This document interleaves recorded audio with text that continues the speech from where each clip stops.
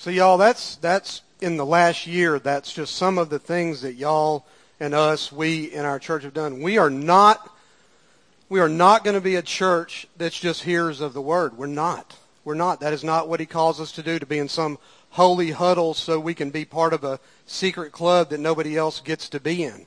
That girl said that she used to worship the devil. Do y'all get that? That is why we do what we do. We are going to be a church that prays without ceasing for where God would lead us to be and for what God would lead us to do. It's not about us. It's not about the people. It is about the Lord and the change that he brings about. And so I just think that it's cool. We put that stuff together, that we are out in a lost world being the hands and feet of Christ, and that is what we're supposed to do. So this morning, we are landing the plane on the series that we've been in.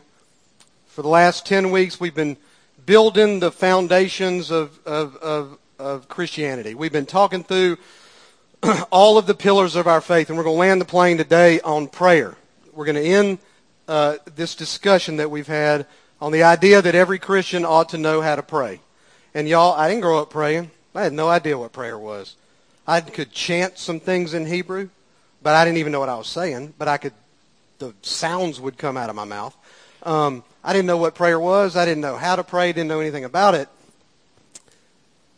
And I was Jewish the first, I guess, probably 15 or so years of my marriage, of Susan and my marriage. And it's funny because she's got a huge family, about 175 first cousins, massive family, very Christian family, always prayed, before meals and so forth, and I didn't know anything about that. And whenever we would go to her family for Thanksgiving, I always was petrified that they would ask me to pray because I had no idea. Y'all ever feel that way? If you get in a circle and you're like, oh my gosh, Lord, you're saying, please don't let them ask me to pray. And so I used to feel that way all the time. And it made me think about, y'all watch this clip. Just watch this clip.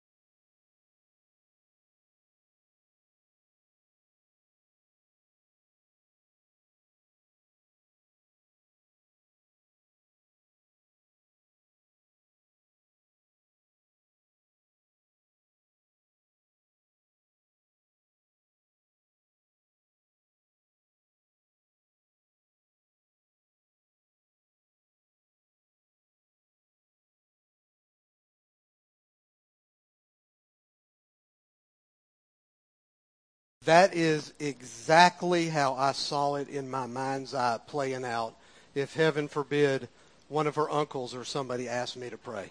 And that is, it's even y'all's reactions, the height of awkwardness. It just makes my neck hurt thinking about that. And so I had no idea how to pray, but then I learned. I got saved, and I began to have a little bit of a prayer life by myself, just kind of talking with God, and I thought I'd learned a little bit how to pray. And I'm trying to teach my kids, best way I can, teach my kids how to pray. Probably most of the time it came out like that, I don't know. But I'm trying to teach my kids how to pray. And y'all, one night I'm laying in the bed with one of my sons. He's about 10 years old. I'm not going to tell you which one. When I tell you what he said, you'll know which one. But we're laying in the bed. We're reading a little bit of the Bible, and we finished. And I said, it was time for me to go to sleep. I said, I want you to pray. And I said, I want you to, I said, you need to pray for other people too. Don't just pray for yourself. You need to think about others. You need to think about being in God's will and yada, yada. And so he said, well, I'm going to pray for Mama. I said, that'd be awesome. Pray for Mama. And so you got to picture this. Y'all listen clearly to what I say, because this is what he said. So he gets down, and he's like this. He's, Lord, I pray for Mama. I want to pray for Mama tonight. And Lord, I pray that you would give Mama a smoking hot daughter-in-law. Now, what in the world do you do? What do you do with that? And if you know my sons, you know which one said that. But here's the deal. Today, and he really did say that, I reminded him this weekend, because we saw him, that he said that. And he said, I don't remember saying that. And I'm like, dude, you totally said it. But here's what we're going to do. Today we're going to be in our passage that we're kind of going to be focusing on. It's one little verse in 1 Thessalonians. Paul wrote this letter to the church at Thessalonica to encourage the believers in their faith, to encourage them to live godly lives, to assure these folks that their friends and family that had passed on, that they were with the Lord for eternity. And Paul wrote this letter to guarantee to these people the integrity of his ministry as an apostle. And Thessalonica is present day, it's Thessaloniki in Greece.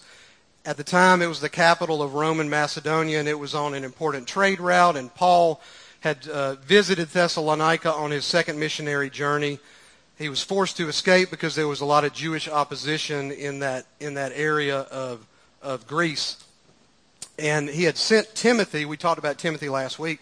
He had sent Timothy to that church to work with those Gentiles, a predominantly Gentile Christian area, not a lot of Jewish Christians there. And so he sent Timothy there, and Timothy had sent word back to Paul that this group of believers were very strong in their faith. This is one of Paul's first letters, probably written around 50 A.D., and in chapter 5, in verse 17, he wrote two words, at least in English, he wrote two words: pray continually.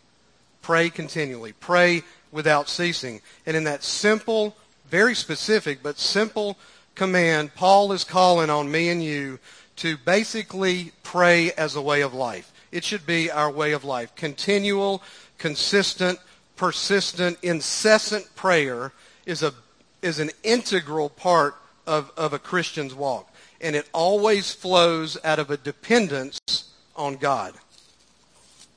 And so I want us to understand this principle of praying without ceasing. And when you just read those words, you kind of have an understanding of what he is saying, but there's much more. And a good starting point, I think, is we're gonna look at two parables that are in the book of Luke. Chapter 11, a parable in chapter 11, and a parable in chapter 18.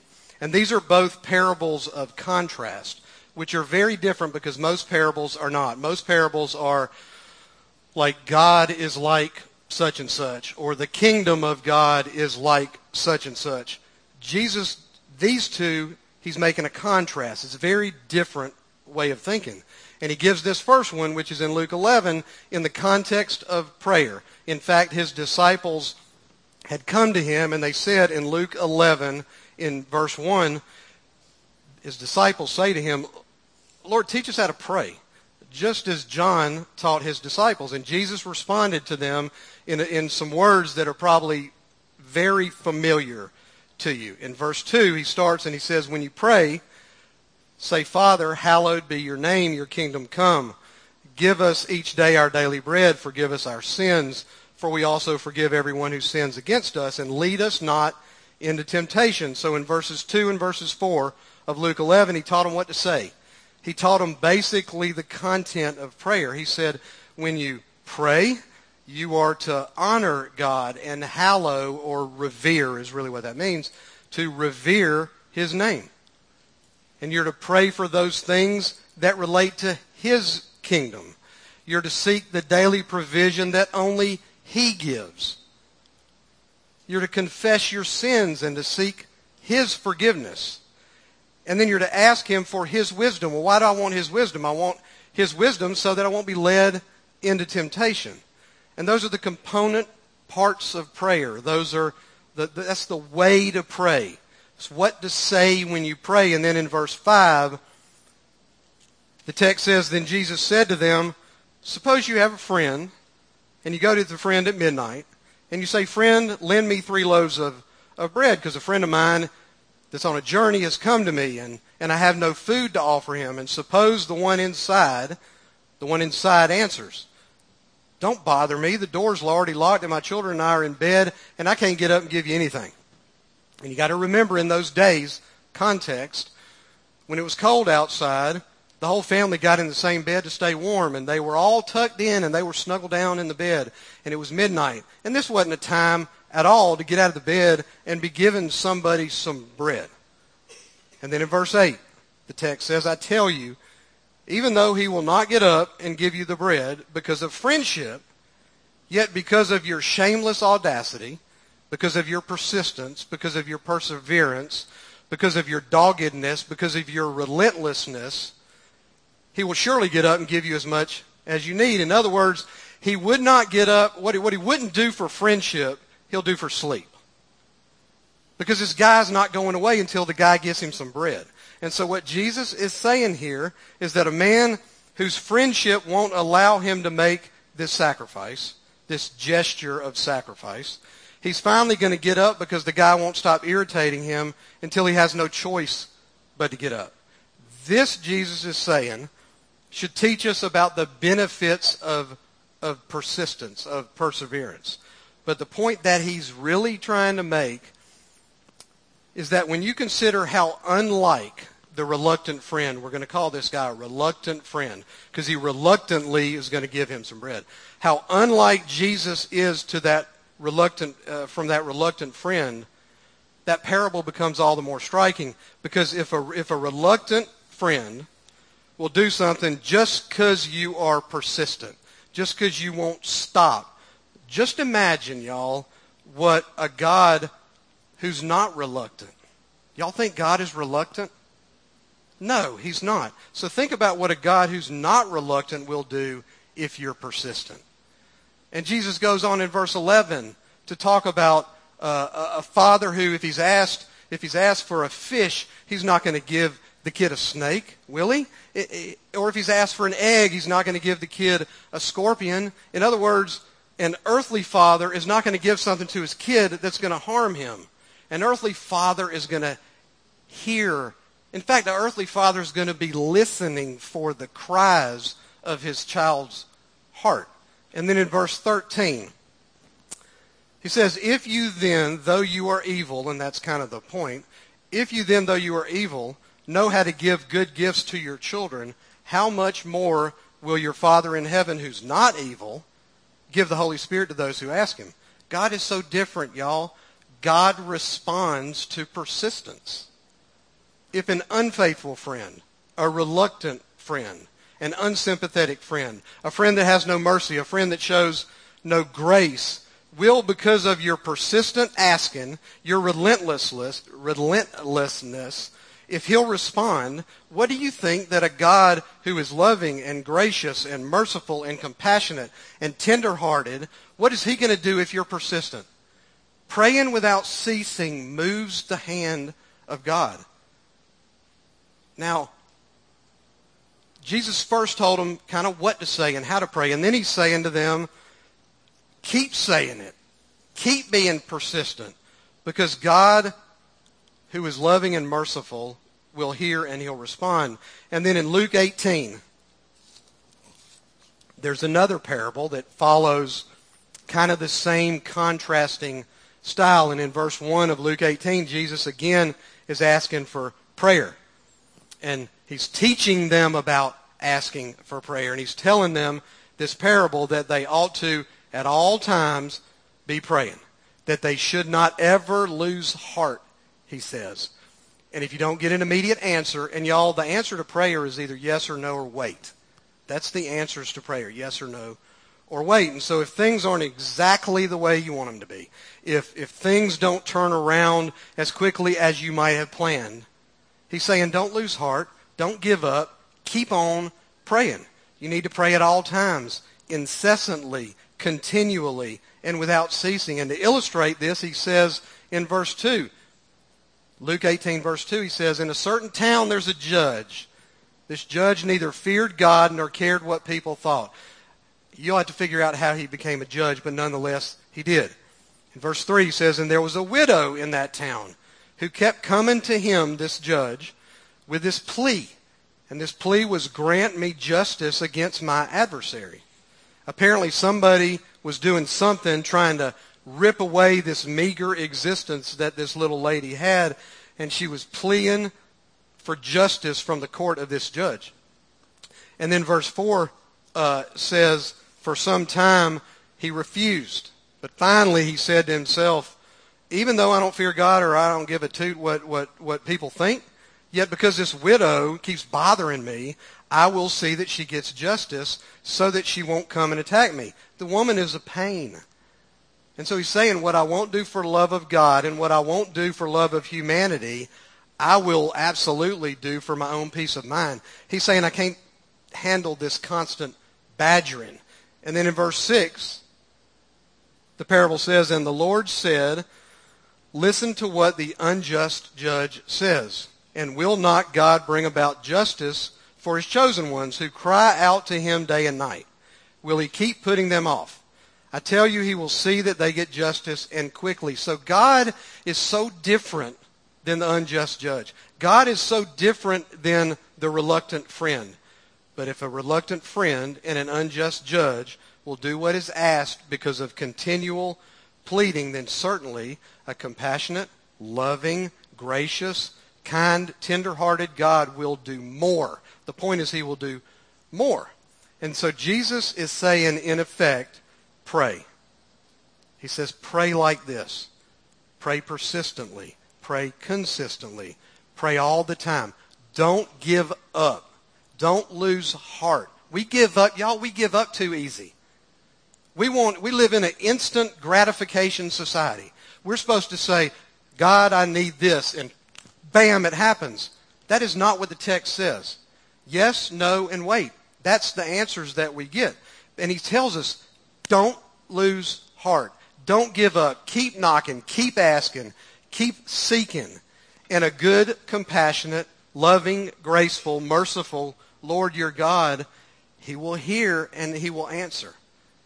And some people are going to imagine that parables like these two fly in the face of other stuff that Jesus taught, like Matthew chapter 6. He said something that on the surface may seem contradictory, but it needs to be understood in context. And in verse 7 and 8 of Matthew 6, here's what he says. And when you pray, do not keep on babbling like pagans, for they think they will be heard because of their many words. Do not be like them, for your Father knows what you need before you ask him. So you may say that sounds contradictory. Isn't he saying don't be repetitious in your praying? No, he's not saying that. He's saying don't be meaninglessly repetitious. Write that down. Don't be meaninglessly repetitious. Verse 7 says babbling like pagans. Well, what is meaninglessly repetitious? What does that mean? It's the kind of prayers the pagans pray. That's exactly what it means. They suppose they'll be heard for all these many words, all this babbling that they do. In other words, isn't their God, with a little g, God, that God doesn't care about their heart? That God, it isn't that God understands compassion and passion and the desires of their heart. It's that there is some formula they have, some ritual, some ceremonial chant, some mantra, something or the other, some sequence of beads that they wrap around their hand a certain way, or some leather straps that they wrap around their arm in a certain way. Like all of that is gonna incent or somehow make their little g God do something that he doesn't want to do. You wouldn't talk to your daddy like that.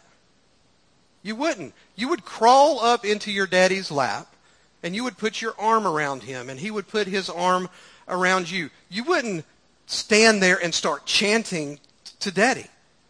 Your heart would plead to your dad. That is what Jesus is saying. And let me just show you sort of how Jesus prayed. This is Mark chapter 14, and let me set up where this is. Context. This is in the Garden of Gethsemane. It's just after the Last Supper. Evening of the Last Supper. It's when Jesus is going to be arrested. You think he didn't know that he was going to be arrested? He didn't sneak up on him. I know I say that all the time, but it makes what he did like almost so much more meaningful because it was willingly done. And so this is just on the heels of the Last Supper that night. They're in the Garden of Gethsemane. And this is in Mark chapter 14, starting in verse 32. It says they went to a place called Gethsemane. It's a garden. And Jesus said to his disciples, "Sit here while I pray." And he took Peter and James and John, that was like his executive board. He took them along with him, and he began to be deeply distressed and troubled, the text says. Jesus, it says, "My soul," this is him talking, "my soul is overwhelmed with sorrow to the point of death." He said to them, "Stay here and keep watch," which they didn't do, but he told them, "Stay here and keep watch." And he went on a little further into the garden alone, and he fell to the ground. Now think about this. Picture this in your mind's eye. He's on the ground. He left his guys back there. He knows he's going to be arrested, and his guys are back there. He thinks keeping watch. And here's what he says. He says, if possible, the hour might pass from him. And then he says in verse 36, "Abba, Father." Now look, Abba is daddy. Abba is the language of the day for daddy. He wasn't kneeling down saying, "Father." He was kneeling down. He was in the arms of the Father. He was sitting on the Father's lap, and the cries of his heart, he says, "Daddy, everything is possible for you. Take this cup from me." He's saying, look, I know what's going to happen, and if there's any other way, Daddy, that we can do this whole thing, let's figure out another way to do it. But then he says some amazing words. On the heels of saying, "Take this cup from me," he says, "Not yet not what I will, but what you will." It's about the will of God. Our prayers are about the will of God, not about my will. I pray all the time, the Lord, let my will be inside of your will. That's a major component of our prayers. We need to stay inside of God's will. And so in this passage, Jesus is saying simply to them, don't pray that way. Don't use a bunch of empty words that you've memorized. They're just memorized words. He's not forbidding meaningful repetition. Write that one down too. He's not forbidding meaningful repetition. He's not forbidding the pleas of your heart. He wants the pleas of your heart. He wants you just to talk to him the way that you would talk to your daddy. He's forbidding meaningless ritual and heartless babble that just vomits out of your mouth and assume that God is going to be responding because of all these fancy words that you say. My fear all the time if Susan's family was going to ask me to pray, the fear was I don't know what to say, and I don't know all the thous and the therefores and all that fancy King James language. I don't know that stuff. That's not what God wants to hear. He wants to hear what you need in his lap with your arm around him and his arm around you, what it is that you need. And so Paul is saying here, pray without ceasing. Pray continually. It's not in disagreement with Jesus. He's supporting the principle that's taught in Luke 11 and in Luke 18 that prayer is to be incessant. We're not heard because we go on and on. We're heard for the cries of our heart. God hears the cries of our heart. The man came to the friend's house and he needed bread. He didn't pray some formula prayer. He didn't pray some ritual. He pleaded for what it is that he needed. The widow that came to the judge, she didn't offer to the judge some chants and some mantra or some ritualistic prayer. The woman poured her heart out. Hear this now. She poured her heart out for protection from the one that could protect her. That is what God wants. He will protect us. We need to be crying out to Him for that. Now,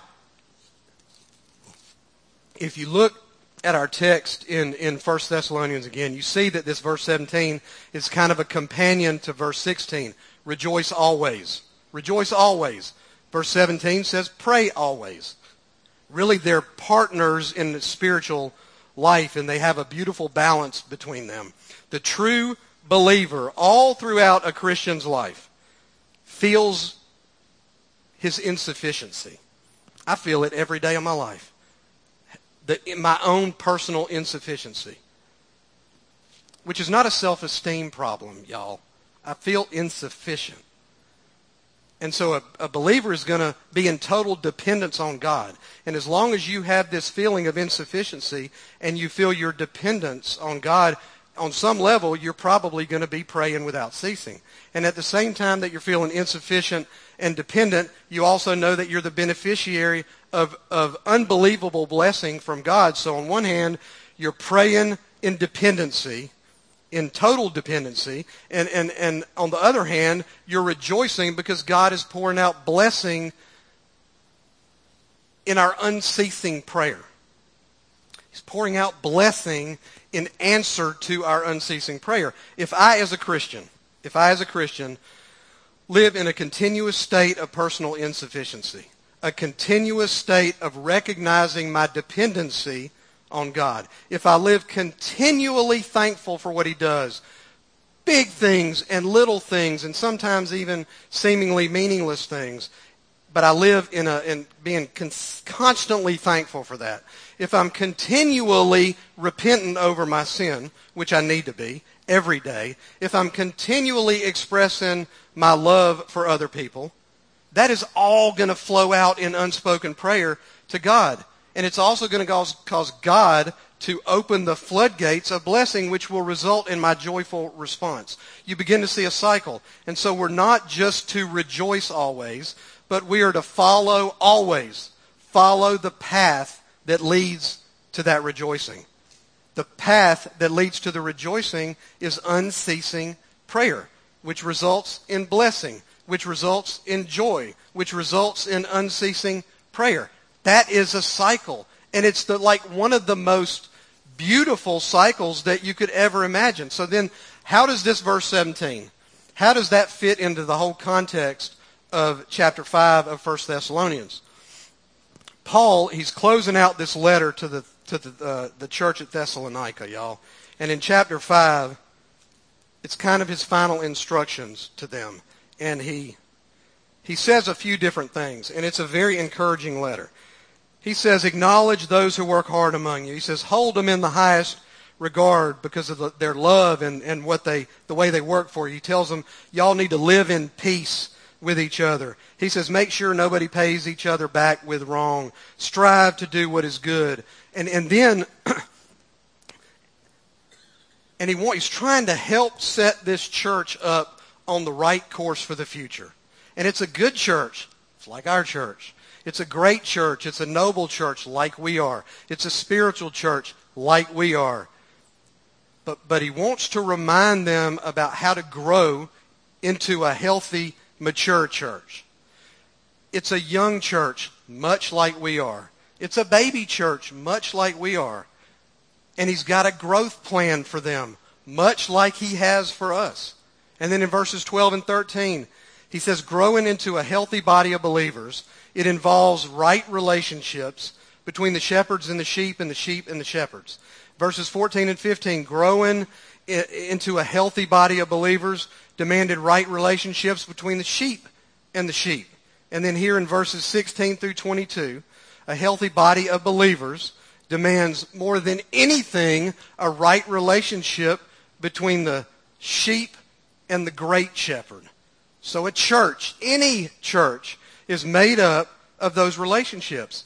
The people to the people to the leadership to the people, and at the end of the day, most importantly of all, the people to God. And no church, I don't care who they are, no church can ever rise above the level of the spiritual life of its own people. Y'all, more than anything, we need to be a praying people. We need to be a praying people. We can do this and we can do that and we can say this and we can say that. Overwhelmingly laid across the top of everything is that we need to be a praying people. We need to together be praying where God is leading us. We need to be together praying from a mission perspective. Where are we going and what are we going to do?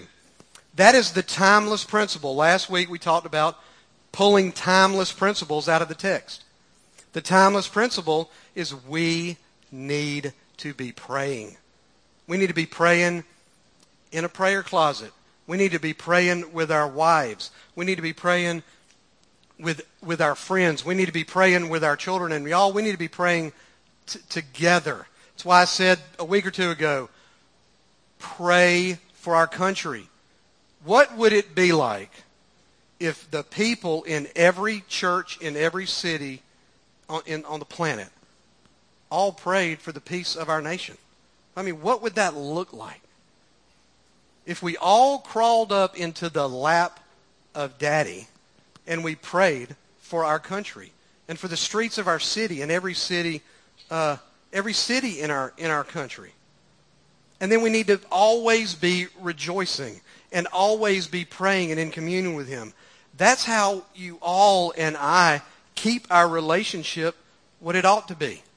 That is essential for a growing church. It's essential for a healthy church. And if we're going to be a healthy church, we need to be praying continually. And we need to constantly be tapping in to the Lord. We need to constantly knock on the door. We need to constantly seek the loaves of bread. We need to constantly be on our knees at the foot of the judge, pleading our case before Him that He'll resolve it with justice and with equity.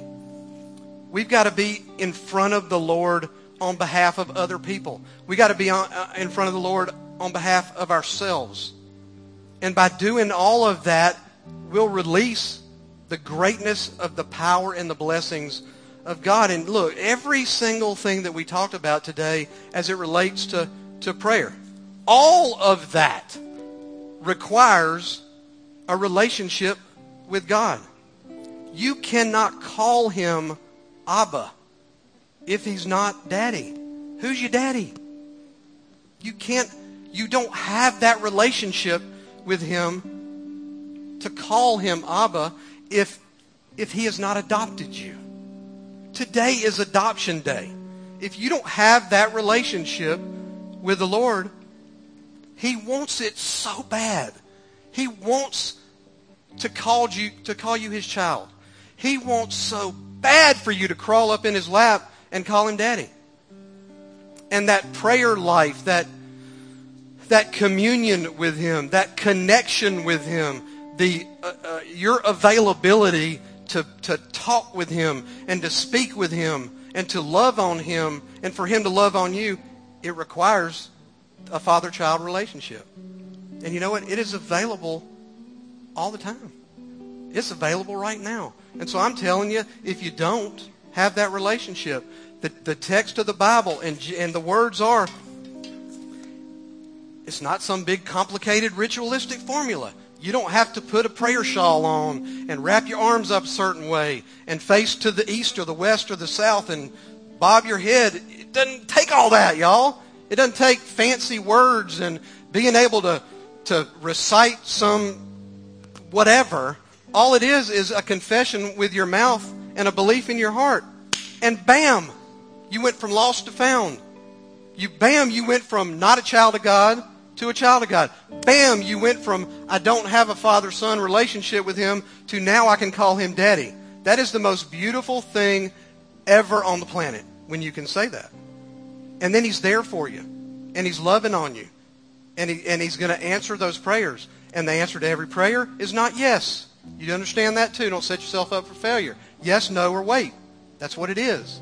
So I'm telling you, look, if that happened to you today, if that relationship was birthed today, then I want you I want all of us to bow our heads, and I want you to pray this prayer with me. Lord, today is the day where that happened. Today is my adoption day. I can mark it on my calendar.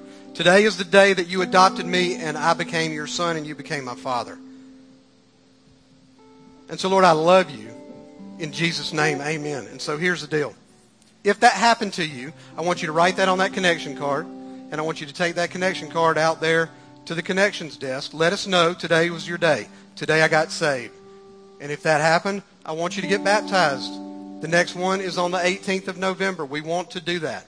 It's an obedience thing. Doesn't save you, but it's an obedience thing. You get saved, you get baptized. If you have any prayer concerns, we've got a prayer team that are going to be after the worship service back in that corner. And they're back there to pray with you and pray for you and whatever it is that you need. And so I want to call we come to this time in our service right now where we're going to give back to the Lord what is all His anyway. We come to a time of offering. And then we're going to finish up with a worship song. And I want to pray over our offering. And look, from an offering perspective, He tells us to give. He tells us to be generous throughout the text of the Bible. And so those of us that call My Church home, all of those things that you saw on the screen before the worship service, all of that stuff takes resources. And so we want to be good as a church. We want to be good stewards of the resources that the people that call this home, we want to be good stewards of those resources. And so let me pray over our offering, and then we'll jump back into worship. Lord, we thank you for everything that you do for us, big, small, little, humongous, whatever it may be. Lord, all of what we have is because of you. In fact, all of it is yours. We're just thankful that we get to keep a little bit of it. And so, Lord, I pray over the gifts and the offerings that we're going to receive today.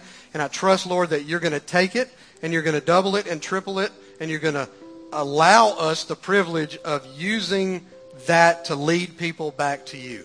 And that also is a beautiful cycle. So, Lord, we love you and we thank you in Jesus' name. Amen.